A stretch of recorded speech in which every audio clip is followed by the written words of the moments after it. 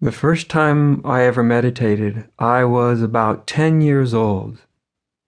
I had a best friend who lived across the street from where I grew up, and he had an aunt who was a Catholic nun, and she would come to visit them every 2 or 3 years for a day or so.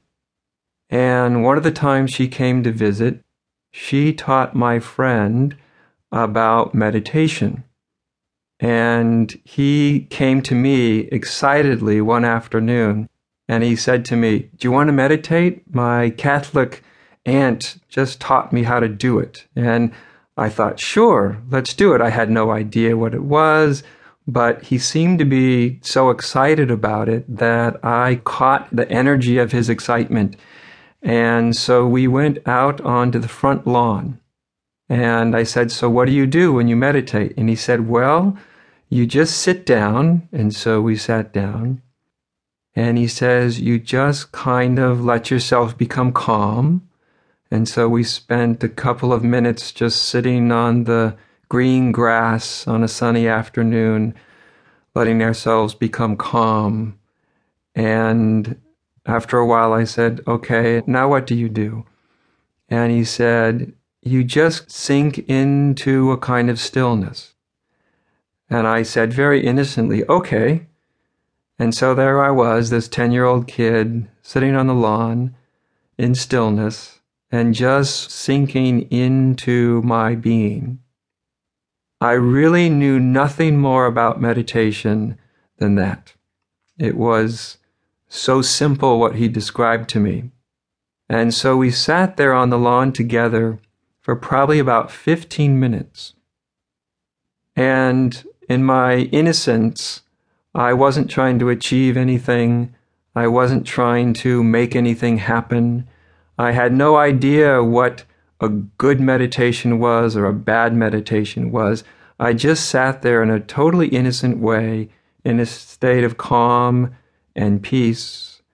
And quite spontaneously, I just found myself descending into my being in a very spontaneous and unexpected way. And for a while, I kind of lost track of time.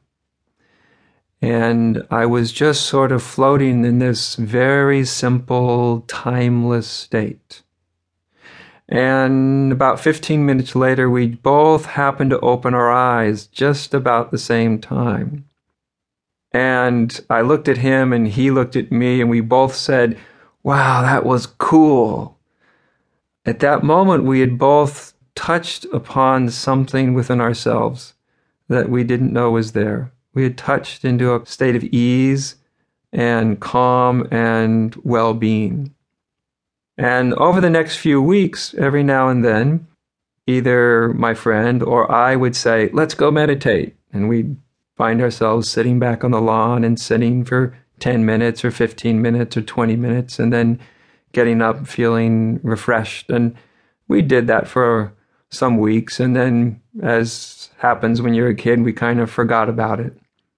And I didn't think about meditation again for many, many years, probably until I was about 20 years old, when I got into having spiritual interest, reading books on spirituality, and I noticed that not only the Western forms of spirituality, but especially the Eastern forms of spirituality seem to talk about contemplation or meditation quite a bit. And it was at that time that I first began to have a scheduled, systematic meditation routine each day. And like most people, I found it as an adult to be quite challenging. I found that my mind was quite busy. It took my body a while to settle down. And the kind of peace that I was seeking to achieve seemed to come and go, seemed to be quite ephemeral. And that was the beginning, really, of my learning how to meditate.